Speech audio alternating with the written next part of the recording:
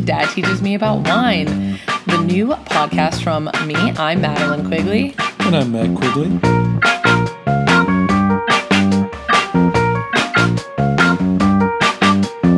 I think the title pretty aptly describes what's going on here. I have convinced my dad to join me on a podcast adventure where we sit down, we have some wine, he pays for it, and we just chat about wine. So my dad has been talking to me about wine for pretty much my entire life, for as long as I can remember. I'm not even kidding you. As many memories as I have of my dad, I have that many about my dad and wine. And I'm not trying to throw him under the bus here, but there's even some times where I was I 8 years old and we tried to do Sunday wine night? Maybe 9. He's like, legally, I cannot confirm or deny that. Though, truthfully, if I had just paid attention, then we probably wouldn't need to do this podcast. Likely so. Yeah, if I had 16 years of wine under my belt at this point, I could be leading this show. But instead, I'm kind of here like, hey, Dad, I'm ready to not drink Franzia anymore. Help.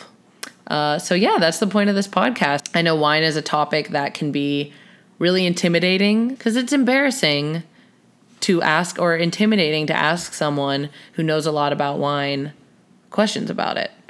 Well, we purposely do that. Yeah.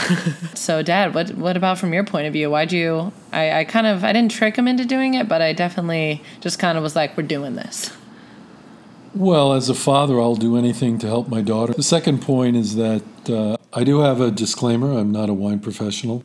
I'm a brain surgeon by profession, but I've spent but I have been interested in wine for over 40 years, which seems hard to believe, but I first became interested in wine when I was 18 years old because a high school buddy of mine, Tony, shout out Tony, went to work in a wine store, and at the time in the state of Connecticut it was legal to drink at the age of 18. Tony started bringing some wine to parties and talking about it, and from that time on, I was hooked.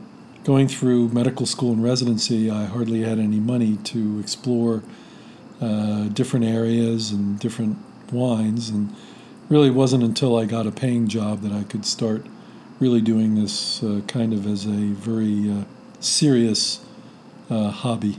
Serious as in you travel and you spend more than $10 on a bottle of wine.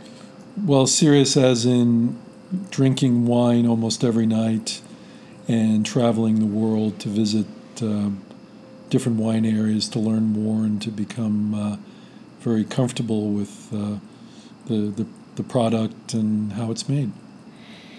Yeah, it's just so interesting. It is just a education, and you have to especially pay attention, I think, to what you're drinking. Well, if you're interested in becoming educated about it, obviously a lot of people are more than happy just to have their glass of Pinot Grigio every Saturday when they go out to lunch. That's my dad dissing Pinot Grigio, if you couldn't catch. That was an insult towards Pinot Grigio. By the way, did you want to tell them what the title of today's podcast is? The episode 1, really we're starting at the basics. What is wine? That is episode 1. What is wine? So we're really starting out early. And what are we drinking? I mean, you're going to have to tell me that, because to me it's like white wine is what we're drinking. Well, it is white wine. And the label reads McMurray Estate Vineyards. Oh my gosh, we're drinking Chardonnay. Russian River Valley, Sonoma County Chardonnay. It's a Californian Chardonnay. It is, 2014. So the term estate vineyards on the label implies that the grapes actually came from their own property. I'm just gonna everyone should just have flashcards the whole time that we do this show, and you should just add to your stack. So if estate vineyards means the vines / grapes came from, and the vines, came from. Well, you're not drinking the vine. Fair enough. So Russian River Valley is a AVA in Central California. Oh. And that's a recognized... Okay, can you explain? So that's a very complicated geographic explanation. Yeah. And the reason I did that is to stress one really fundamental point, which is if you're interested in wine, you have to be interested in geography. You have to be interested in where the wine is produced. So can you explain, because you use this word a couple of times, what an AVA is, but can you Sure. explain it in like 15 seconds? American Viticultural Area. So, the Department of Alcohol, Tobacco, and Firearms, The fun department. among other things, establishes areas in the United States that are allowed to use certain labels in terms of where the wine comes from. So, Russian River Valley is an AVA, meaning it's been established by, Is it Napa Valley in AVA? yes, Are the Finger Lakes in AVA? yes, What's another like common AVA that people would know? Willamette Valley, That's not common. Oregon. Yeah, it's in Oregon. No one's. What's one? Come on, give me one that people would know. Is that it? Finger Lakes in Napa Valley? No, there's literally Well, hundreds. I mean, I know. There are literally hundreds. What of are the them. big ones? And Like within what are and within Napa Valley, I think there's 11 or 12 different sub sub-AVAs. AVAs? Oh gosh. Yes. Okay. So I think that this So Santa Barbara is an AVA. all of Santa Barbara is an AVA. Correct, as is Monterey. So these are all very large areas, but within a lot of these large areas are much smaller AVAs. So let me tell you about wine in terms of please. basics. So wine is a product of fermentation. So wine is made by pressing grapes and producing juice, and that juice contains sugar. That sugar, in the presence of yeast, will be converted to ethyl alcohol. So it's a very basic formula, and it's been known thousands of years. So it's wine wine is grapes and yeast. It's basically a fermentation product of grape juice. Yes. It's grape juice with some yeast in it. Which has been allowed to ferment and convert the sugar into alcohol. Yeast that were like, go to town on this Yes. grape juice. Yes. And then we're gonna have fun afterwards. Correct. So that is the basis of all wine. Now, why is wine different than, let's say, the fruit punch that you made in college, which is presumably some sort of fruit juice and a bottle of vodka? Yeah, you're not too far off there. Yeah, maybe Gatorade, but sure. Right. So the reason that it's different is that it has the other elements of the grape that provide the structure. All wine is really a balance between structure and the flavor. So the grape itself has a skin, and it also has a stem. And if these things are included when they do the press, they add something called tannin, which is an Heard acid. that one before. Do you guys have your flashcards out? So those tannins create a structure, and that structure may be pleasant. What do you mean structure? You've used, like a flavor? Well, it's a flavor profile, and it's most easily appreciated in a bad wine where there is too much tannin extraction. So oftentimes very inexpensive Cabernet wines are over-extracted, and when you go to taste them, you don't taste very much fruit. All you get is kind of a pucker. And that Like a acidic, kind of chewy flavor is due to the tannins. the tannins, which is like the other stuff, the technical Right. definition, So other stuff making flavor. if you have wine that's all fruit and no structure, then it's basically you're back in college, with the fruit punch. On the other hand, if you overdo it with the structure, then you have a tannic mess that isn't particularly pleasant to drink. Tannic Mess would be a great band name. Yes. So wait, you're telling me that they add the stems and skins back into the wine after? No, they are allowed to stay with the grape when they go to press it. Sometimes, Sometimes. depending on the winemaker, What their deal is. what they want to do. Right. Okay, so they get these grapes, they grow these grapes, or they buy these grapes. Correct. And then they buy grape juice. Don't people do that? Yeah, that's kind of considered bad form, but yes, you can just get the grape juice. A lot of wineries that are run in states that really don't produce grapes per se will use juice from elsewhere because juice is a lot cheaper to transport than grapes. Okay, so you get the stuff, and then you press it, and then you take that bucket of juice pressings and skins and stems. Which, okay. Mm-hmm. Then you put it in a bucket, probably not a bucket, but, a container, let's say. Mm-hmm. And then you put yeast in there, and you're like, have fun. Well, yes and no. Okay. You may put yeast in there if you want to try to manage the fermentation the way you want it.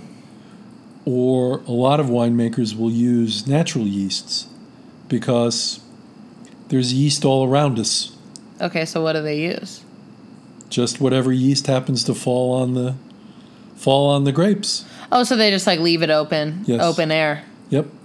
Yes, that is true. My teacher once told me, I'm not going to name him by name, but he once told me that he taught in a school where his window looked over a berry tree, and all these birds would eat the berries from the trees, and the berries would drop and just lay out. And this bird came by and I guess ate all the berries that had fallen on the ground, and they had fermented, and the bird got drunk and flew through his window. But yeah, so those berries just were fermenting from... Right. There are natural yeasts in the air. And depending on what you're doing with your wine, you may choose to add yeast or alternatively use the natural yeast in order to ferment. Once most of the sugar has been converted, the wine is then placed in some sort of container. To chill. It doesn't age in bottles? Well, it can age in bottles, and when wine is finally taken out of the oak barrel or whatever and placed in bottles, it then will age. But that's a different process than what happens within the barrel. Because within the barrel, it's extracting resins and all sorts of things from the wood, which is imparting flavor. Yeah, but a lot of alcohols do that. A lot of alcohols, people like to age beer in containers that aged whiskey because the wood has... So that's Right. The characteristic that is typically looked at when you talk about the cooperage. Now, a cooper is somebody who makes barrels. Wow. So right. the thing that you look at... We're at 3 flashcards, but yep. The thing that is looked at is how much new oak is used. So typically, the barrels are made out of oak. And... Oh my gosh, there's a oak rating system? Yes. You're like, oh my gosh, this oak was... This was, this was placed in 100% oak versus 30% oak. What's 30? When does it stop? Where did it lose 70% of its oak? Oh, new oak, meaning that the barrels had never been used before. Oh, so 100% new oak. So potentially a wine may be placed in 100% new oak and get ready. And that's fresh oak. Get ready for tart. Okay, that's going to make the wine really tart? Yes. I like tart things, so now I'm going to be looking at, would it say on the label 100% oak? Unlikely. You'd have to do some homework. Okay. But then what's 70% oak? That means that 70% of the barrels were new oak barrels and 30% were barrels that had been used before. Oftentimes, bourbon barrels are used for winemaking. Cool. Because these have had a lot of the flavors extracted from it, so it tends to be more neutral when you use older barrels. So, but when they say, but is all the wine re-dumped into the same container? Because if 70% of the barrels were new, 30% weren't, so isn't there a chance you just get one of those old barrels? No, you're right. It has to be remixed in order to calibrate the percentages. Okay. Yeah. Yeah, so it's all mixed together. It's not. Correct. So then this is a lot of work, by the way. It's a lot of planning. Yeah, it's a lot of work. So then they put it all into different... So how many years does it sit in the barrels? It depends on a lot of different things. Sometimes it depends on what you want to call your wine. So in Brunello, which is an Italian wine, Brunello has to be... Is that a place? It is a place, and it's also a wine. Classic. But in Brunello, the wine has to be barrel-aged, I believe, at least for 1.5 years in order to be able to call it Brunello. That's part of the rules. Oh, it's part of those rules, yeah. Yeah.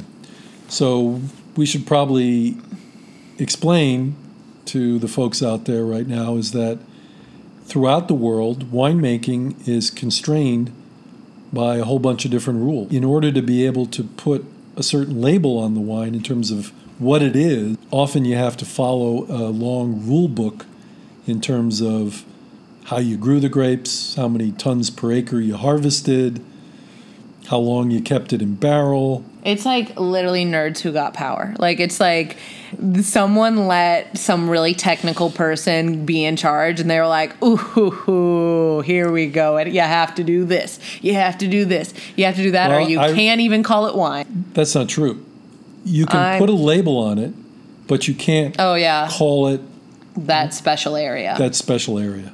Correct. To be able to call a wine... It's like, I feel like the most famous example, is champagne. For a sparkling wine to be called champagne, it has to be made in Champagne, but it has to also jump through a couple of other hoops to also be called champagne. Like, I've already learned so much. Like, I literally thought a wine was like put it in a bottle and then just, like, I didn't know wine was aged in barrels. Is that so? Do a lot of people not know that, or am I particularly out of it? I have no way of judging how many people do or don't know that, but I don't want to give the impression that everything put into oak barrels. Sometimes it's not. Some things are left actually in steel containers and then placed into bottles directly. So the Pinot Grigio we mentioned earlier typically I don't know why my dad hates on Pinot Grigio so hard. I don't hate Pinot Grigio. I just don't find it a very interesting wine. It never sees any oak, so it's a very simple, what we term quaffable wine, meaning you can, drink it down. Yeah, you can put a straw in it and have a good night. You don't necessarily have to think about it a lot. No. But so you can get wine, like it just got bottled and labeled, but the year is a couple years back. Is the year the grapes or the year the year it was harvested? Oh my gosh. How long does it take? This is groundbreaking stuff.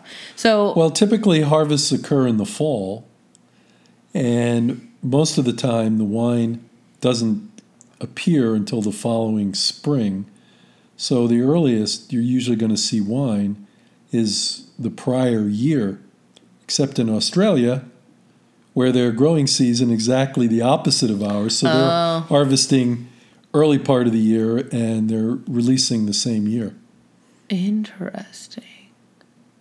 So it's when the grapes were harvested is Correct. the year. Yes. But do people harvest grapes and then just like let them hang out, or do they make the wine immediately? They have to, or else the grapes would be destroyed.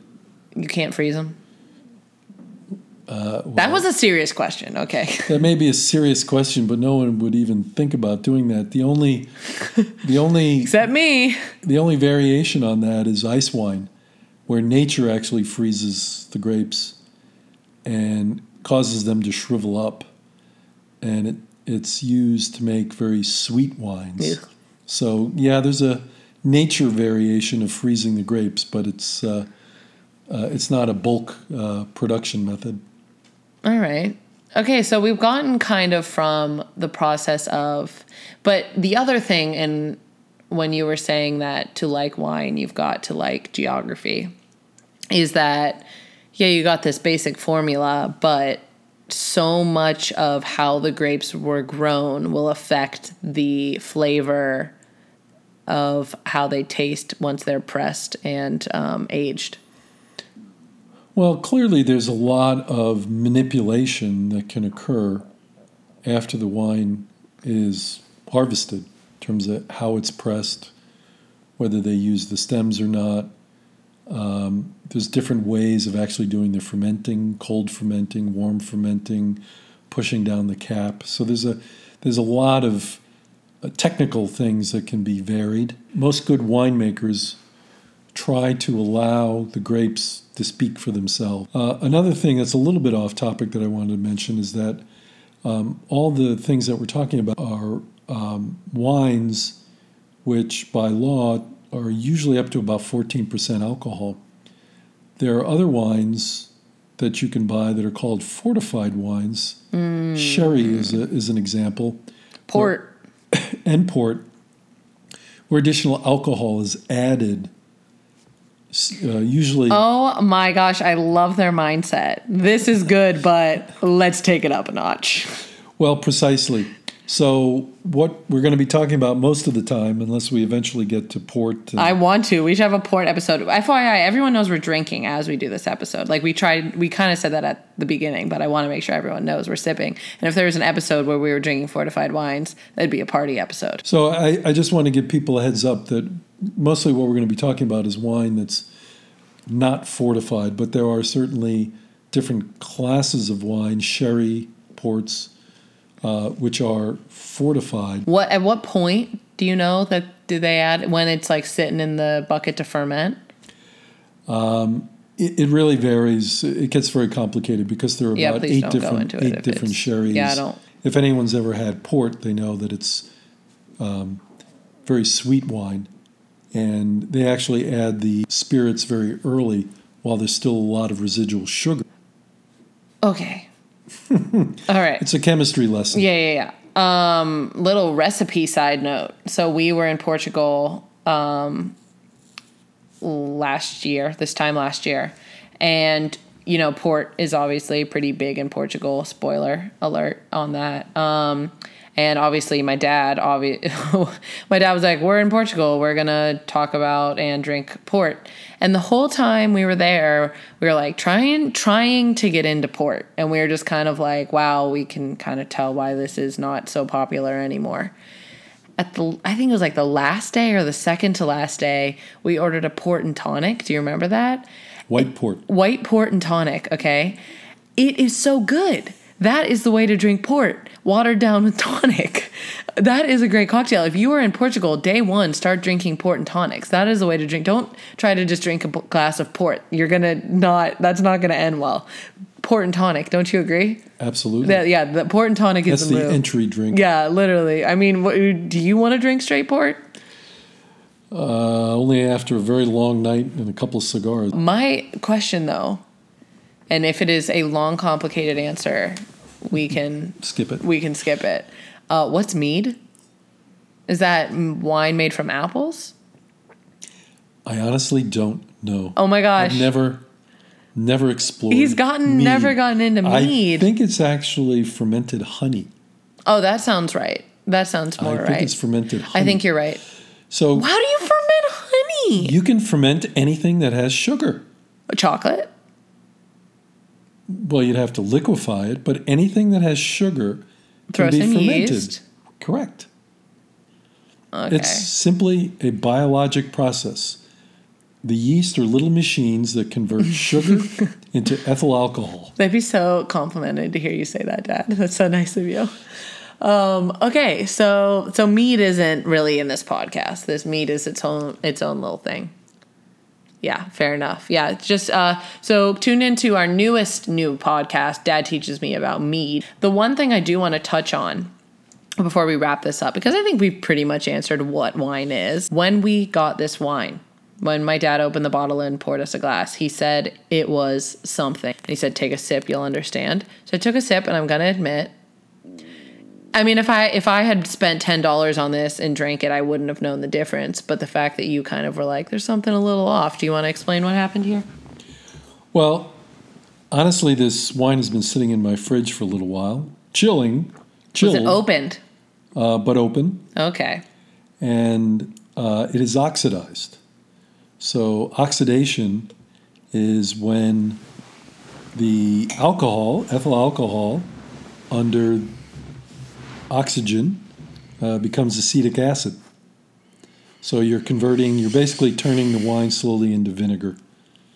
So this is partially vinegar now. So get some bread. Yeah. Dunk.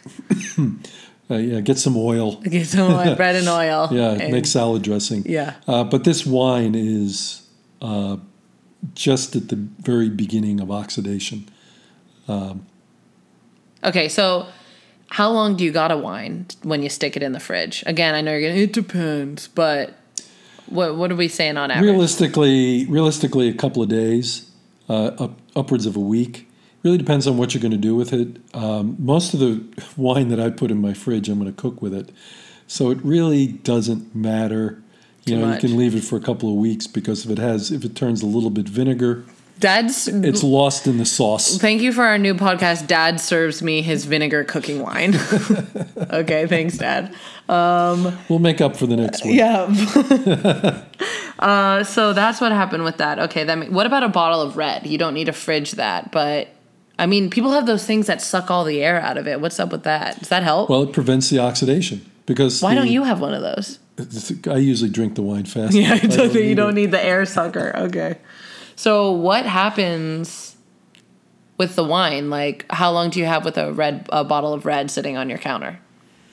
Again, probably a couple of days before there's significant enough oxidation to really affect the taste of the wine. You're going to want to put the cork back. And if you have one of those devices, that puts nitrogen on it or argon gas or some neutral gas. I just can't believe you don't have one of those. Well, I think with that we can probably... I mean, is there anything else on What is Wine? Have we hit it all? We got it. I mean, I don't... Yeah, cool. Well, thank you so much for tuning into the first episode of this wonderful podcast entitled Dad Teaches Me About Wine. We're going to be coming out with episodes every Wine Wednesday, so tune in for that. We'll be covering a new topic, probably, in the more basic realm. So please subscribe so you can get a notification whenever we come out with new episodes. Updates on the podcast are best found on our Instagram page, which is Dad Teaches Me About Wine.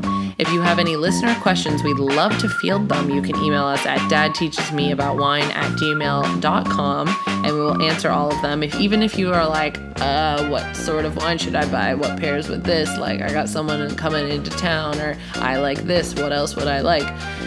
I'll read them to my dad. He will answer, but we'll be happy to help you. Other than that, thanks so much for listening, and cheers to that.